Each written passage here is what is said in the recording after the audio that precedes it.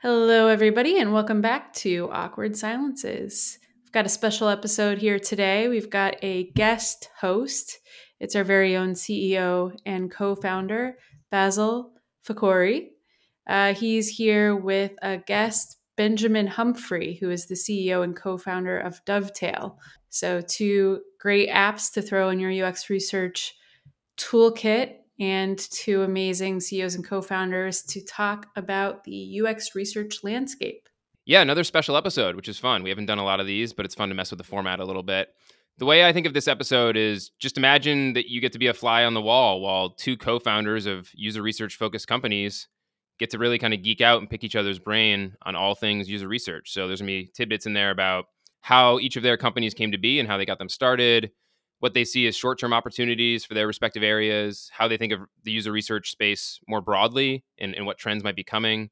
So again, it's just like a really cool look that you don't typically get to hear from people who've been really immersed in this space for a number of years now. So hopefully it'll be interesting and people will learn lots about it. So if you're interested in starting a company, interested in user research, all that kind of stuff, I think there'll be different items in here you can take away from it.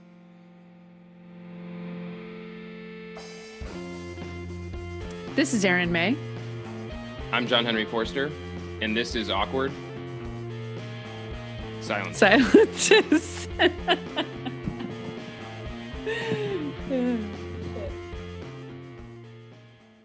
All right. Well, Benjamin, thanks for joining me here. Just so everyone knows, I'm Basil. I'm co-founder and CEO of User Interviews, and this is Benjamin, also co-founder and CEO, but of Dovetail.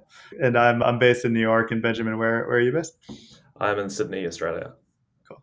So from all around the world here, and we're just going to have a conversation about our companies, what we've been seeing in research, and yeah, so it should be fun. Thanks for joining, Benjamin. Excited to chat.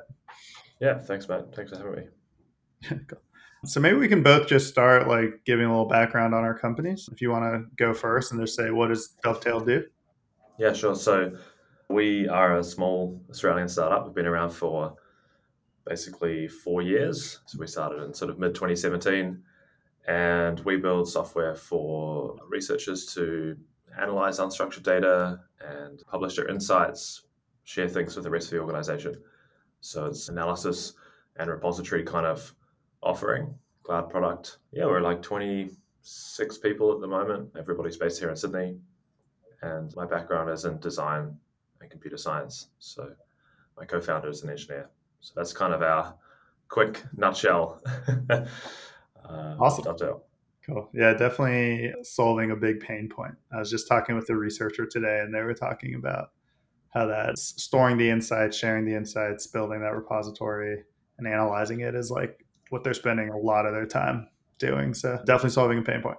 And then user interviews. So we focus on a different part of the research stack. We focus on the participant management and recruitment layer. So when people are doing research, they always need users to do research with. And the big split there we've always seen is if a company wants to talk to their existing users that they already know, or their non-users, people who might be prospective users or competitive users of competitors. So we have products for both of those. So for kind of the non-user segment, we have Recruit, which is basically an audience of participants. We have about 500,000 people and a thick layer of data on them. And our real differentiator is we can find really niche users really quickly. And then when companies want to talk to their own users, they don't care about our audience, but there's a different set of pain points. So for the end user, a lot of times they have to do a lot of manual tasks, sending out a mail merge, scheduling, payment.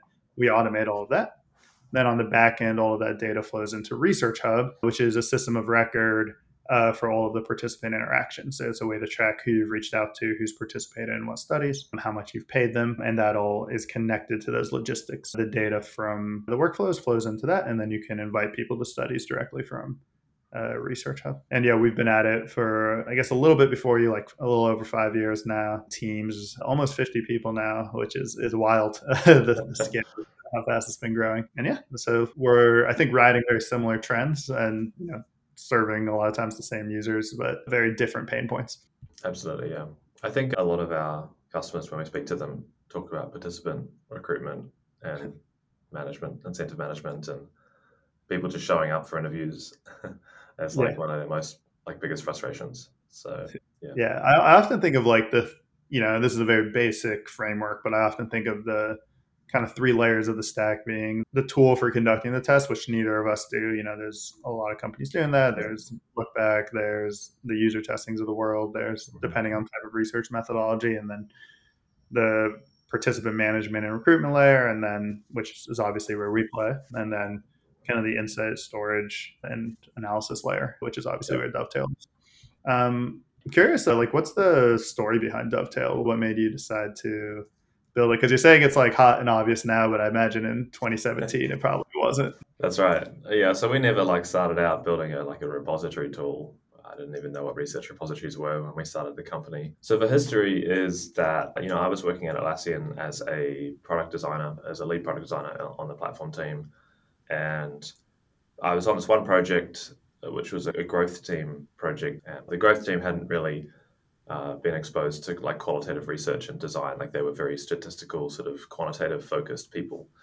So we ran this research project where it was a diary study where we asked new people who signed up for a JIRA trial, which was 7 days, to complete a diary entry each day. And the researcher I was working with, she used Tumblr for this diary study. So she set up a Tumblr account for each participant. And then we got all the data back after a couple of weeks or whatever. And the way she analyzed it was printing it all out and putting it onto a whiteboard. And this whole process, from starting it from recruitment, basically, or planning and recruitment, to insights that we could actually use to change how onboarding worked, took maybe 3+ months. So a whole quarter. And I saw this as a designer and I was like, oh, this sucks. There must be a better tool than Tumblr. So I built this product and I called it Dovetail. And it was a diary study tool that emailed and sent text messages on a schedule. Yeah, so I just did that on the weekends and weeknights, while I was working at Atlassian. I launched it, got a splash page up, put it on Product Hunt, all this sort of stuff. And this was maybe this was 2016. And we got a few paying customers. It's just me. And then they all churned, they all canceled. And I was like, what happened here? And so I talked to them and they were all like, well, we loved your product, but we've finished our project. And so we exported all of the data to analyze it. And I was like, well, okay, makes sense. How are you analyzing it? And so they showed me their whiteboards, their spreadsheets, their sticky note walls, and their journals and notepads and things like this. And I was like, man, this seems like a bigger problem. So also, how often do you do this? Oh, I do this all the time. All right, great. It's a subscription business. Long story short, it took about 6 months for me to convince Brad to leave Atlassian with me. So we just built a really simple cloud-based collaborative tagging tool, basically. And so we started talking to our customers and they were like, okay, this is great. Love Dovetail. It'd be awesome if we could do video, etc. So then we built the video stuff and transcription, the Zoom integration with COVID. And then, but obviously the big missing piece was, well, I've done all this analysis and everything, and I really like the tool for that. But when I export it, which is hard because it's a relational tool, I take it over to PowerPoint or to Confluence or something like this and share it with stakeholders. And I lose all of the evidence, right? I can't put the videos and stuff into Word documents easily or Confluence pages. And so at the same time, research repositories was sort of taken off as a problem. And we kept hearing from customers they wanted to solve this problem. And that's where we're really focused right now, because I think that's the really interesting opportunity. And the analysis part of the product is fairly well baked. So I think that, it's funny how you end up kind of just evolving over time. You start being something. You're going across the user journey to some, you're going with them. And it's interesting, right. a lot of the kind of decision points in that story came from user research, right? A lot of meta-ness in both of our companies, I think, where we tried to build it based off talking to users and sharing those and using those insights and relying on those insights. How do you think through that balance of, because there's all with the core product at the time or the product that exists, it's never done, right? There's always new requests, at least in my experience. How do you balance, okay, we're going to spend this amount of time on this new product or this new feature versus beefing up the core product? Because that's something we're always dealing with is we could continue to make the screener survey better, the scheduler better, which we want to do, But then we also, wanted to build Research Hub, and that balance has always been difficult. Yeah, it's one of the hardest problems in prioritization is the hardest problem, I think, for startups. I think like shipping MVPs of new features in order to get more feedback on them to improve them. And then you spend the next quarter kind of improving what you already have and trying to chip away at some of those feature requests and feedback that you get about the existing feature set. I think you need to, the analogy that I use a lot is like the tent pegs analogy, where like you want to lay your tent pegs down first to sort of communicate to the other campers the surface area you're going to take up. And then you build your tent up from the ground, as opposed to laying down just two tent pegs and then building a single wall. It's not clear where you're going to go. So I think that for our customers, it's nice to say like, well, this is kind of where we're going to go. So we've got all these features, all these tent pegs that aren't fully baked. They're not fully built. Give us feedback. What do you want? What do you want us to see? That's cool. I've never heard that analogy before. I mean, the concept makes sense. I feel like I've heard that concept in different flavors, but never the tent peg analogy. Yeah, it's like laying the foundation. But I think the important thing is like people don't know what they don't know, and they don't really know what your company is capable of.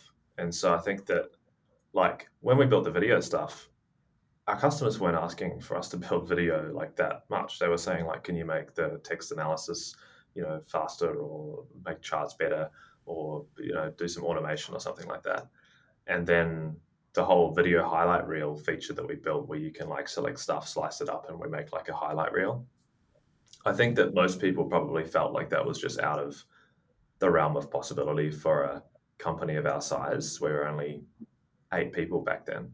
And so, maybe they're self-censored, don't give that feedback. And then all of a sudden it opens up this whole world of possibilities. Yeah, that definitely resonates.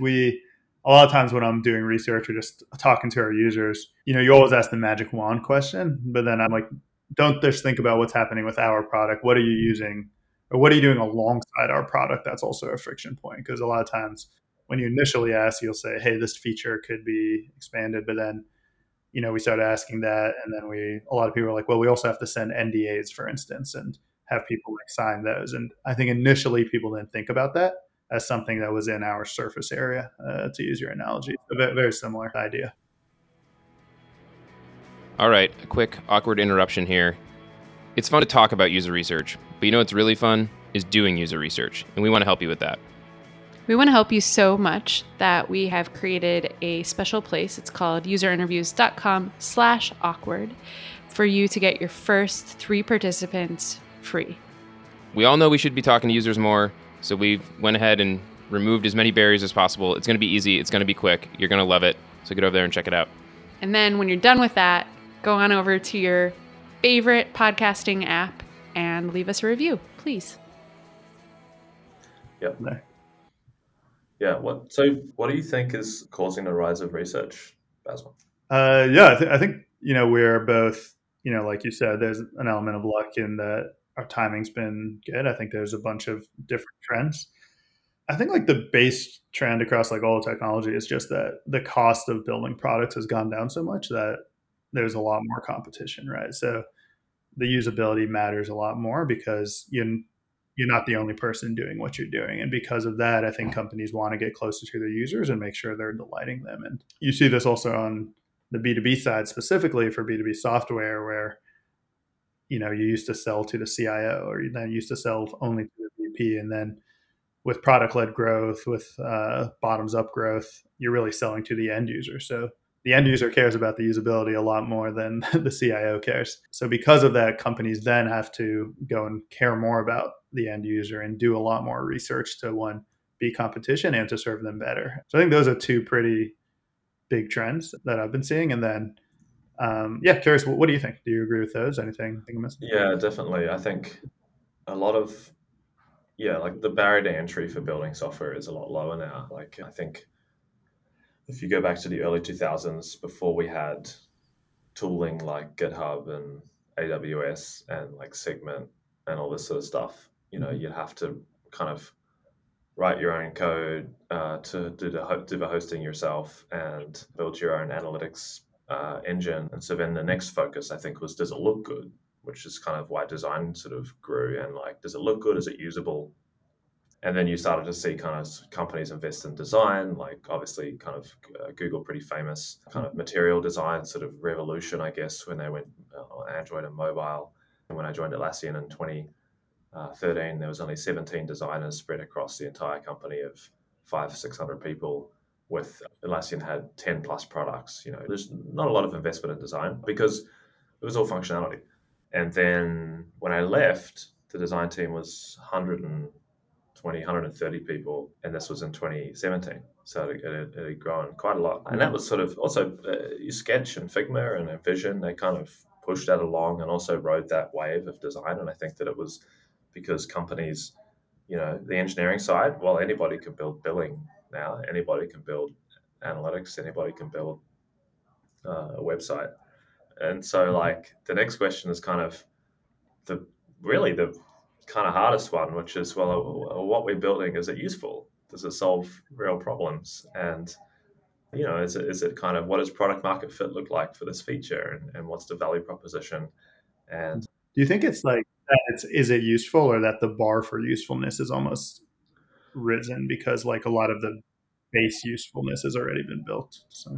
Yeah, I think the bar for usefulness, yeah, so to your point about it being more competitive, 100%. Like another thing I think about is that, we're in the very early days of software. So if you think about if you were going to start a software company back in the early 2000s, a B2B software company, and you're an engineer, the first problems you would try to solve are your own problems. You would you'd build GitHub, you would build Stripe, you'd build Heroku, you would build Segment, you'd build Mixpanel.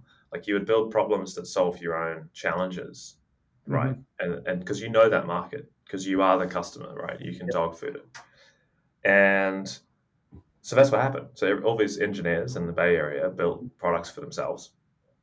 And then that market is saturated. Like developer tooling and products for software teams is a very saturated competitive market. So now people started companies which is like, okay, we need to build for new markets. We're going to build for energy, for agriculture, for climate and healthcare and financial services. And so all these startups are popping up now in that space. But the problem is that the founders and the engineers and the product team, they're not the customer, right? They've got a different customer base. And so they need to do research on it. So that's, yeah.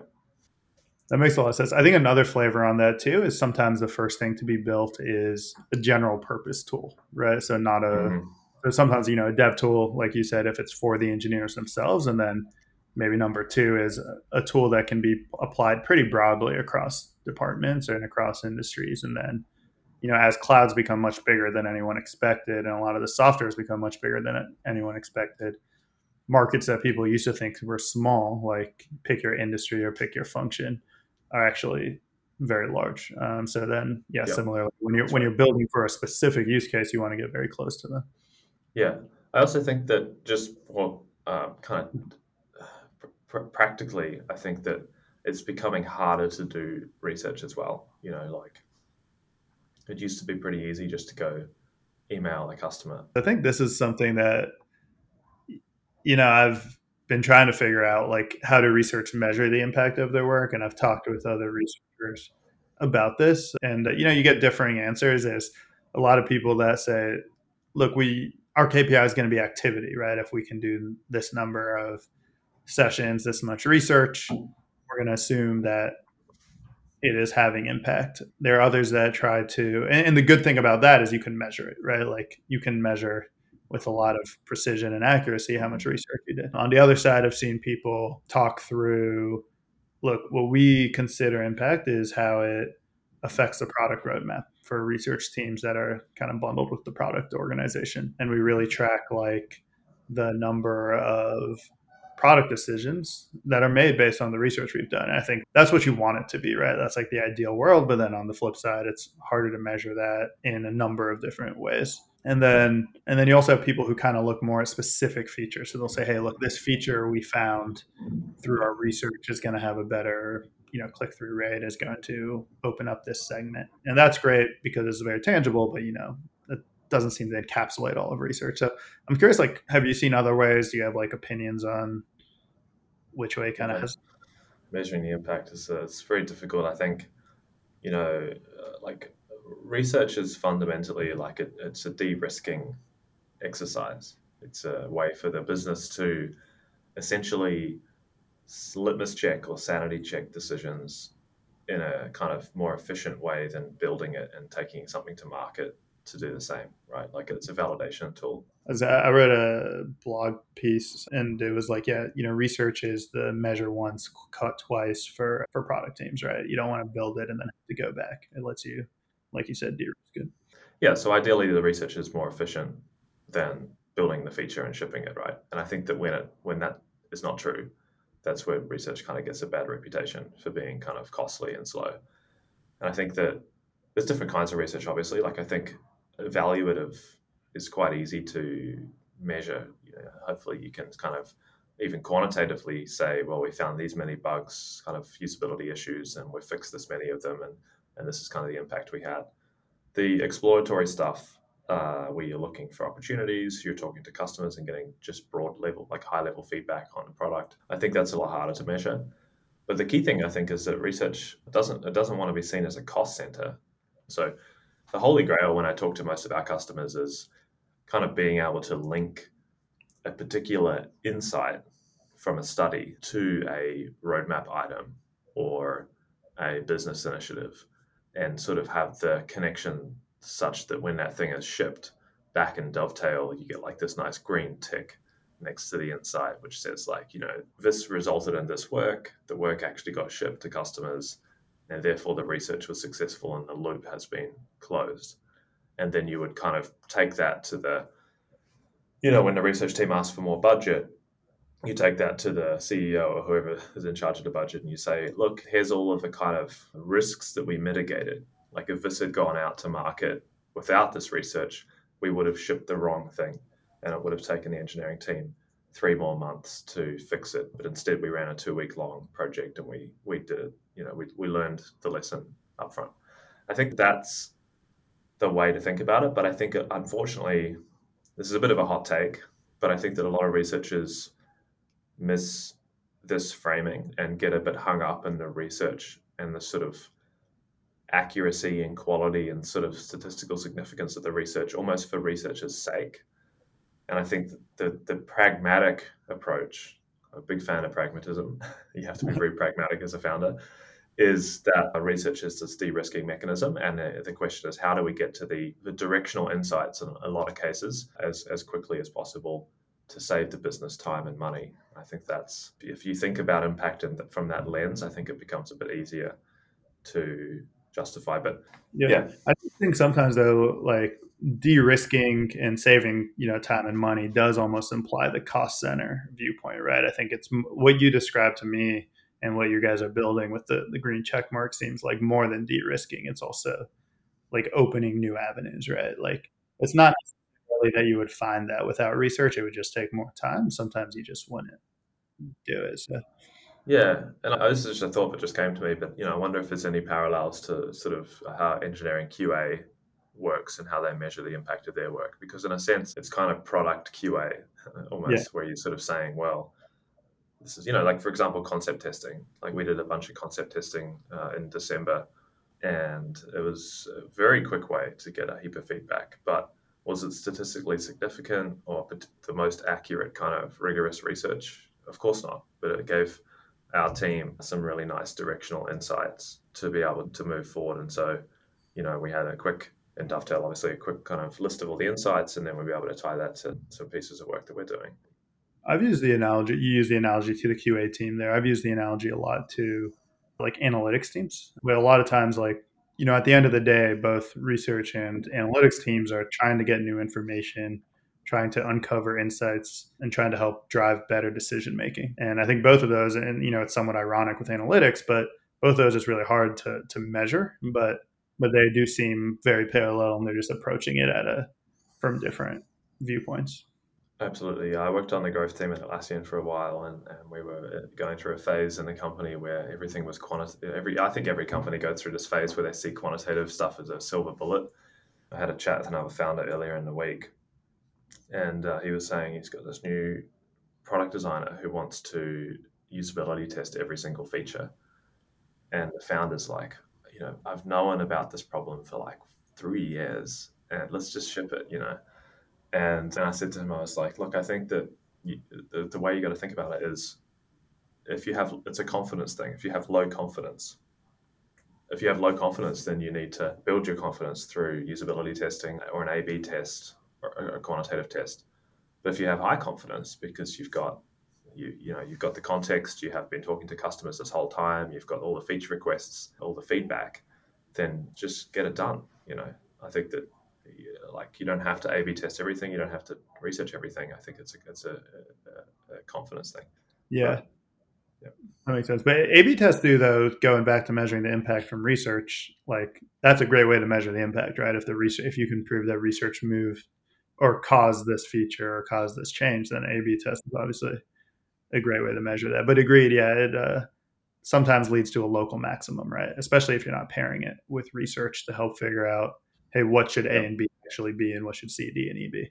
Do you think research teams are going to, I think right now the plurality is probably they're actually part of design teams, I would say, or reporting into design. There's obviously some that report the product, some that stand alone. There's kind of seems to be this insights teams that have like analytics and research in them. What do you kind of see as the most common one now, and what do you think it'll be like, I don't know, 5-10 years from now? Yeah, so like in Dovetail, you can self-identify what sort of department you're in. Yeah. And it's like a drop down, and you can choose like design or research or whatever. And 50% of people choose design, just in our user base. And I know that 50% of our user base is not designers. So I think that a lot of people, are in the design team at the moment. I think that it's a tricky one because, one of the things about the rise of research is that it's also called into question the point of product managers, which is a thing that a friend of mine who's a distinguished product manager at Atlassian called Sharif, we like to talk about a lot. It's like if the researchers are talking to customers and doing the research, and the designers are more and more influential in terms of setting the vision for the product and running vision workshops and even prioritizing stuff. What does the product manager do? Are they kind of pricing, packaging, go-to-market type stuff? But yeah, it's interesting. Like we have this overlap all the time. I hear about, PM, design, research, and kind of it varies depending on the company. Yeah, no, for sure. I think I'm not going to say what's the point of product managers. I think I fall somewhere else on that spectrum. But I do think like PMing is an interesting role because it's very much like a negative space role, right? Like engineers do have a very clear role. Design has a very clear role, and then PMs a lot of times are like, how do we make that all work together? So it's almost defined by what the other ones aren't doing. It's the glue. Yeah, I suppose. It's like you have these, and it's like something's missing here, and You've also got like product marketing as well in there too, which is kind of how do we take it to market? How do we communicate features and stuff? So no, there's more and more like specialized roles in that bucket. But you do bring up a good question, right? If there's more specialized roles taking up that negative space, is there less negative space? And that's, I think, the question. Exactly, and I think that's what large organizations struggle with. What is the asset that the role produces? Like if you think about it as an economy, what's the currency that a designer or an engineer produces? And so like I think an engineer produces pull requests in a sense. They're writing code, but like ultimately the sort of object or the asset that they're producing is a pull request. And I think that, and then a product manager produces like traditionally like a roadmap or maybe a strategy. And again, that's where the discussion and the collaboration happens. And they're all kind of IC roles. They're all individual contributor roles, and they produce this thing. And so the question is, what does a researcher produce? What is the asset? And I don't think that's really been figured out. Like, is it insights? Is it reports? Is it research plans? Unclear at the moment. I think that's something to figure out, perhaps, because other roles, it's very tangible. Yeah, no, that's interesting. I haven't thought about that framework with just like what is the output that they're working towards. And it's important if you're thinking about it as an IC kind of role, because like each IC in the business needs to produce something kind of to keep the economy going. Yeah, we talk a lot about the atomic unit, right? Like, and someone I think it's Quoc Chain is the blog. He wrote a good one about how Figma the atomic unit. That's right. Yeah. So I think that's I think Mhm. as research evolves, at the moment it reminds me a lot of design, right? Like you go back to when I started out as a designer and we were using Photoshop for all of our design work, which was not purpose built for design. It was a photo editing tool that dealt with bitmaps. And when you look at it now, it's kind of crazy, right? Because you'd use this tool that wasn't even made for it. You'd be creating shapes and buttons and things like this, and it was all kind of terrible compared to Figma and Sketch. And And then later, like obviously, when we found Dovetail, people were using like Tumblr, right? right. So Yeah, exactly. So flexible tools, yeah, and to your point earlier, get displaced by purpose-built software as the discipline yeah, or the problem kind of is mature enough to warrant it, right? yeah. Like our initial customers when we were starting user interviews were using Craigslist, so that's Yeah, the for that's marketplace, perfect. that's the best. That's the big general purpose tool, right? So that's a good one. Yeah, There's a whole. I don't know if you've seen the blog post that shows all the businesses that came out of unbundling Craigslist. right. But yeah, I very. haven't, but yeah, interesting. Yeah, and so I think that everyone uses these kind of generic tools, and then there's some sort of chicken and egg period where there's just enough people with this use case to warrant a company like Sketch to build a vector-based, purpose-built user interface design tool, and Mhm. then there's this pull and push motion, I guess, where these software companies like Figma and Sketch and Envision, in the case of design, pump out heaps of thought leadership and content marketing, and kind of push the market along away Mhm. from generic tools into purpose-built software. And I Mhm. think that a similar thing happens with research, where we're moving from a world of spreadsheets and sticky notes and Google Docs and Drive and Dropbox Mhm. and Slack into maybe purpose-built software for like storage of data and collaboration around the data, which is where we come in. So, and Mhm. likewise with user interviews and participant management. So I think that's at a macro level kind of what happens. Yeah. Yeah, no, that makes a ton of sense. It looks like we're coming up on an hour here, so I've got one more question for you. uh, So I'm interested, like you guys just raised a 10 mil Series A. What's the future hold for user interviews? yeah, definitely. So a lot of it is investing in the core product we already have, updating the UX, investing in the audience so that we can make sure we scale and can find more niche participants, find them faster. I think one general theme for me across everything is like the speed to getting these insights because people have to make Hmm. these decisions very quickly. And kind of like your example when you were at Atlassian, if you have to make a decision in a week or 2 weeks and it takes a month, you're just not going to do the research, right? So continuing to bring that speed down. But then looking at what's around us in the space, I talked about those other layers. It's how do we make the experience very good for these users that are going to be using these other tools. So I think a big focus for us going into next year is going to be integrations and partnerships so that people have seamless workflows where they can use us to find the participants and then say, no one's agreed to this yet, but say like look back for conducting the study or another tool for conducting a different type of study. And that's all one seamless experience. And we think that's really important for us to cement our place as participant recruitment and participant management, but we also think that's just a better experience for everyone involved. Yeah, makes a lot of sense. Mm-hmm. Awesome. Cool. And how about you guys? Well, we are just going to keep trucking away, trying to, like, I think one of the big shifts in how people consume and share their research is it's going from like a push out to a Mm-hmm. pull. So we have this all the time where researchers, and not just like we think about researchers with like a capital R, as Yeah. in like the title, but then there's also people like PMs and designers Yeah. and even We like call that CX people, full time and part time researchers. full Is time, part time. what we Yeah, call them, yeah. yeah. So like people who do research. So they're kind of having to, the onus of sharing this sort of stuff Mhm. is on them. They have to kind of organize meetings and make PowerPoint decks and publish things through Slack and share stuff, on Confluence or Drive and share links around. And so the overwhelming feedback is basically consumers want to be able to pull the data to them at any time. So this whole notion of a self-service kind of, some customers call it a portal, where they can go and they can search through all the research, they can consume it in their own time, whenever they like, 24/7, doesn't rely on a researcher scheduling a meeting or putting a deck together.